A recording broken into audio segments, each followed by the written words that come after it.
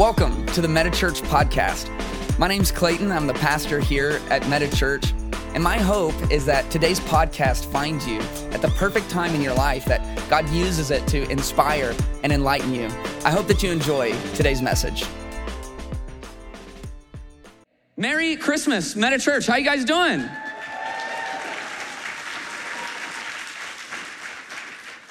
If you're wondering, this is what it looks like when all of you guys show up at the same time. So this is really, if you came and didn't have a seat, just remember, they also didn't have a hotel room for Jesus. You're in really good company today.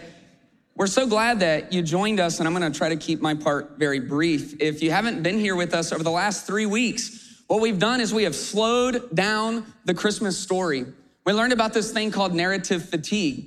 It's very simple. The more times you hear a story, the less details and weight of that story you're able to hold in your mind. And so the first time you hear an epic, world-changing story, you experience it like you're watching it for the first time on an IMAX screen. By the 100th time you've heard that same story, you just know the bullet points and you're kind of over it. And we hear the story of Christmas at least every single year, and we know the bullet points. We just sang about them. Joy to the world, Jesus came away in a manger. A little drummer boy, I guess, can't find that in scripture, but it's a great song, right? So, if we are to fully understand the weight and significance of the moment that changed all of human history, we have to slow down. And so for 3 weeks, we looked at the story out of the 3 Gospels. Those are the 3 different historical accounts of Jesus's life: Matthew, Luke, and today we're looking at John. And each of those tell the story through the lens of a different one of the main characters. And what we believed about this story is that if we investigated these characters, we could pull out some characteristics that if we were to add them to our life, would position us to fully live out our purpose. And just like Mary did, and just like Joseph did, that we can play a key role in the story that God is telling throughout time. Joseph taught us that God is looking for people who are righteous. And if you're new with us and maybe you're unchurched or de-churched or anti-church, the word righteous has a very heavy spiritual sound to it. It feels like something unattainable. We found out through Joseph that to be righteous means that you do what's right even when you have the right not to do it. That's what it means to be righteous, to use your power and authority and your rights for the good of those around you. Last Sunday, we looked at Mary and we saw that God is looking for people who are ready.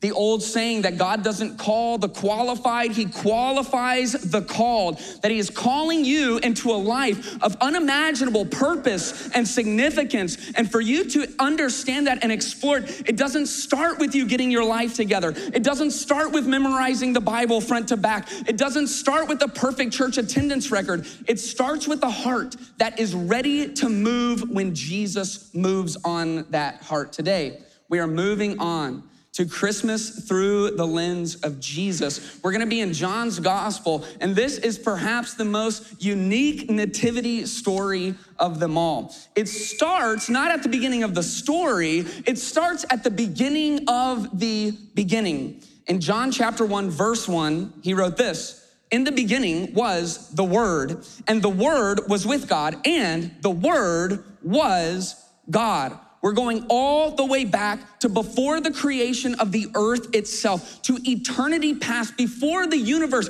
was even a thought in the mind of God. And it says, in the beginning was the Word. When John wrote this, he wrote it in Greek.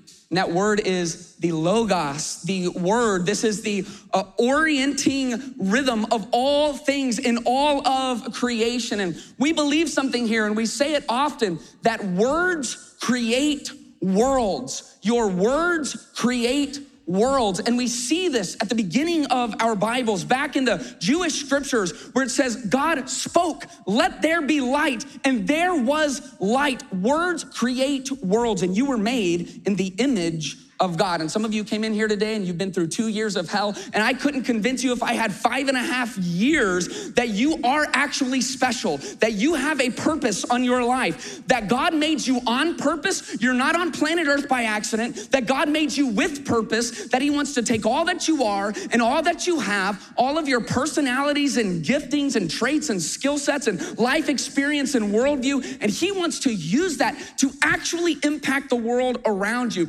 Some of you have been so convinced by the world that you are just meant to settle into the status quo. You have bought the lie that all you're living for is today. And I'm telling you, I can't convince you, but we believe that if we come together and seek God, that we will find God, and the Spirit of God is gonna show up in some of your lives today and going to begin breaking away at the facade you have built around your heart and exposing just how badly he wants to use you. Your words create worlds, and we are creators ourselves. And when you speak words of truth and life and love, you build up people, you build up your children, you build up your spouses, you build up your coworkers, you speak those things, and those words create worlds. And when we speak evil, and when we speak lies, and when we speak discrimination, we create for ourselves with our very words an actualization of hell on earth. Our words are powerful, and Jesus is described in the beginning as the Word. In verse 2, it says, he was with God in the beginning. Verse 3, all things were created through him, and apart from him, not one thing was created that has been created. And we continue to learn some things about this word that is Jesus Christ. The Word is eternal, and not only was it with God in the beginning, it says the Word was God. Everything that is, everything that we experience, the air that we are breathing and the beating of our hearts, all that was created through the Word, the agent of creation. The Word was the organizing principle that brought all of this into habitable order. That is the backstory. And when I tell you that John's gospel has the most unique nativity story of them all, that is not an overstatement. In fact, he tells the entire Christmas story in just one sentence. In verse 14, John writes, the Word became flesh and dwelt right here among us. The Christmas story in one sentence. The Word that was and is to come, the Word that created it all, the Word that was with God before this was and is God himself, the Word became flesh and came and dwelt here among us. You can create worlds with your words, but it turns out that to redeem those words requires our walk. And I don't know where you're at in your faith journey. I don't know where you're at in believing all the claims of Christianity. There are a lot of gods that are talked about out there. There are a lot of religions with a lot of people following them. And if you're wondering about some of the things that sets Christianity apart, the Word, the pre-existing, all-powerful creator of the universe, our God became flesh. That is a claim of Christianity that you cannot find in any other mainline religion. The Word became flesh. You find all of the other gods who are distant and unconcerned with the little details of your life. And we find a God who came down into our world and concerned himself with every single aspect of who we are and what it is that we go through. Jesus put flesh onto the Word. He embodied humanity. And what we believe about this movement we call the church is that Jesus came and embodied humanity so that we could embody the Spirit of God out into the world around us. God, who is everywhere and everything, came down as a person in a place so that we, single, solitary people in space and time, could be a part of what God is doing in all places, at all times. What we learn from Jesus coming to earth is that if this is going to work, if this church is going to actually do something in our world, if we're not just gonna be another religious movement where we sit in the seats and we check our box and we feel good because we did kind of like a spiritual thing that week, if we're going to really reach and change our city, we have to have more than just word. We can sit and talk a good game. Some of you came up in those churches where you talked about holiness and you talked about righteousness and you talked about reaching the marginalized and you talked about those who were living without hope. But then your actual practice of your faith created unwritten rules and regulations to make sure that the very people you were preaching about would never step foot inside of your doors. As the church, what you are the hands and feet of God. You are now the embodiment of the word that was and is to come. You are what puts flesh to what God is wanting to do on the earth, the same way Jesus did when he came to the earth 2,000 years ago. If we want any hope of this movement mattering, then we have to put flesh and bones on our big, bold spiritual proclamations. We've got to put hands and feet to the beliefs that we hold and are happy to raise hands and sing about. We have to do what Jesus did. We have to come down and go out. We have to take this movement and actually force it to move through our actions and through our obedience. And the church has talked a big game and they've had their words. But if their words are not embodied in the people of God, then the message of Christmas and the point of our mission is lost entirely. A foundational text for us is in James chapter 1. It says this: "But be doers of the word and not hearers only, deceiving yourself." Be doers, embody the word, do not just hear and repeat. Because if anyone is a hearer of the word and not a doer, he is like someone looking at his own face in a mirror. For he looks at himself, goes away, and immediately forgets what kind of person he was. How could that be? How could you look in a mirror, leave that mirror, and immediately forget exactly who you are? You can do that if your words are not actually in track with who you are embodied in the real world. Christmas is the story of a God who got small and came down to us.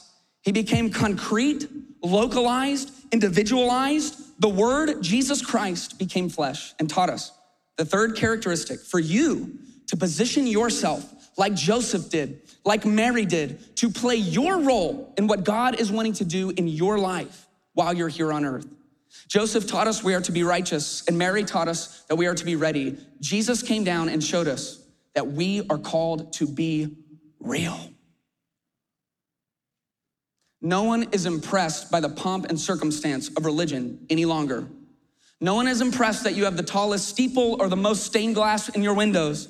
Nobody is impressed that you have a more expensive suit than anybody else on your row. Nobody cares if you can quote all the verses and sing all of the songs. The world is desperate for a movement of people who are real, who show up with their full selves, who are transparent about their weaknesses and believe that even in their weaknesses, God can show to be stronger. Jesus could have come down as a conquering king. He could have come down as a military hero, but he came down as a baby. He came down in vulnerability. He came down needing the people around him just to survive. He came down in the realest way possible, came into the world the same way that you and I came into this world. He was showing us something. He was teaching us something. He was laying out a template for people who actually want to use their lives for the significant purpose that God created it for. That God needs people who are ready to get real. Hebrews 4 says this: "Therefore, since we have a great high priest who passed through the heavens, Jesus, the Son of God, let us hold fast to our confession. For we do not have a high priest who is unable to sympathize with our weaknesses, but one who has been tempted in every way as we are, and yet was without sin. Therefore, let us approach the throne of grace with boldness so that we may receive mercy and find grace to help us in our time of need." Out of however long you have been living here on earth, right now at the hopefully tail end of a pandemic, is one of those markers along the way of your life when you look around to a world that needs hope and needs help. People who are still reeling, who are still broken, who are still distraught from the last 2 years. There was hope at Christmas because our God, unlike the false pretenders, our God became flesh. And if his people will carry that on as the embodiment of that word, the carriers of the Spirit of God, those who trust not in a God who is distant and removed, but who came down and experienced all the life that we experience as well. If we will not just be hearers, but doers of the word, we will make a difference in this coming year that you cannot even imagine. Having to throw down some foldy chairs on the side will be the least of our problems. We will fill this place up. We will fill other venues up. We will see marriages healed. We will see addictions defeated. We will see people find the hope that we have found in Jesus.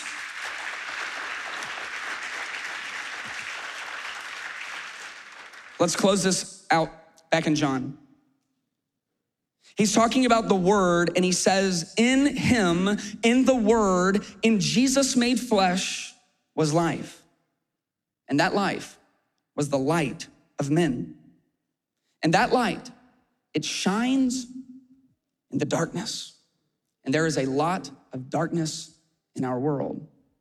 It shines in the darkness, and yet, and here is our hope, and yet, the darkness did not overcome it. It's fun to do things for the first time because we're gonna get to start a meta church tradition.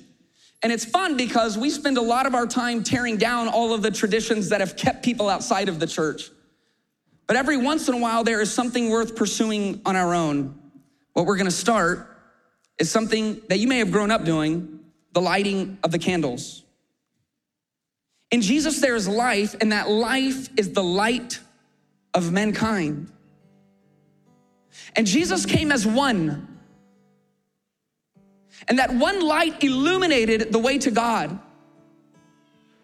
But watch what happens as the light spreads. And watch what happens as the light grows. As the one light, the Word who became flesh, now lives and moves in the hearts of his people. Later in John's gospel, right before Jesus leaves the earth, he says to his followers, you will do what I have done, and you will do even greater things than these. It doesn't mean that we will be born of a virgin. It doesn't mean that we will walk on water. It doesn't mean that we will raise people from the dead. What it means is that Jesus, the embodiment of the Logos, has now moved into more bodies. We are taking more ground. We are moving in our cities. We are moving in our families. Jesus, the light of the world, stood on a mountain one evening and said, you are the light of the world. Meta Church, you are the light of the world. We have this hope because 2,000 years ago, the Word who was and is to come became flesh years ago on one silent night.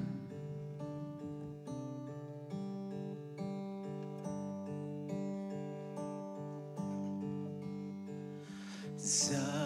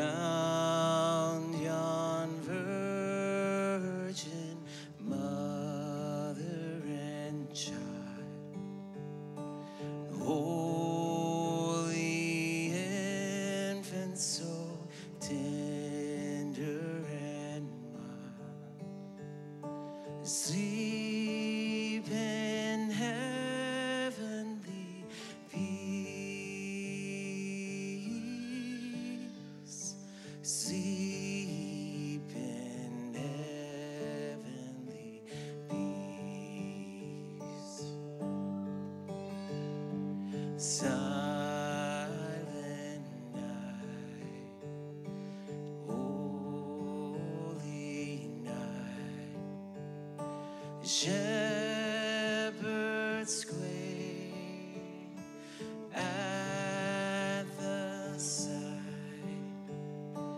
glory stream from heaven afar, heavenly hosts sing hallelujah. Christ the Savior is born. Christ the Savior is born. Silent night, holy night, Son of God, love's pure light, radiant beams from thy holy face, with the dawn of redeeming grace. Jesus, Lord, at thy birth. Jesus, Lord, at thy birth. Would you pray with me? We thank you, God. We thank you for sending Jesus. Jesus, we thank you for coming and being our hope. I pray that we would take on the challenge to embody your mission, what you've called us to do. God, that at Meta Church, if we were known for one thing, people would know, here we are real. We are real people who are really broken, who sometimes are really confused, but who believe in a real God, believe that we have a real purpose, that our lives matter, and that we have work to do in the world around us. We love you. We thank you for Christmas. We thank you for Jesus. We pray all this in his name. Amen. Thanks so much for listening to the message today. If this was helpful to you and you want to help us get the word out, you can subscribe to this podcast, you can rate and review, or share it with your friends. If you want to get connected further with what Meta Church is doing, you can go online to metachurch.tv. There you can learn how to take next steps. You can learn where our different venues are at if you ever wanted to visit. And you can also give financially to help push this movement forward. Man, I love you guys, and I hope you have a great rest of your day.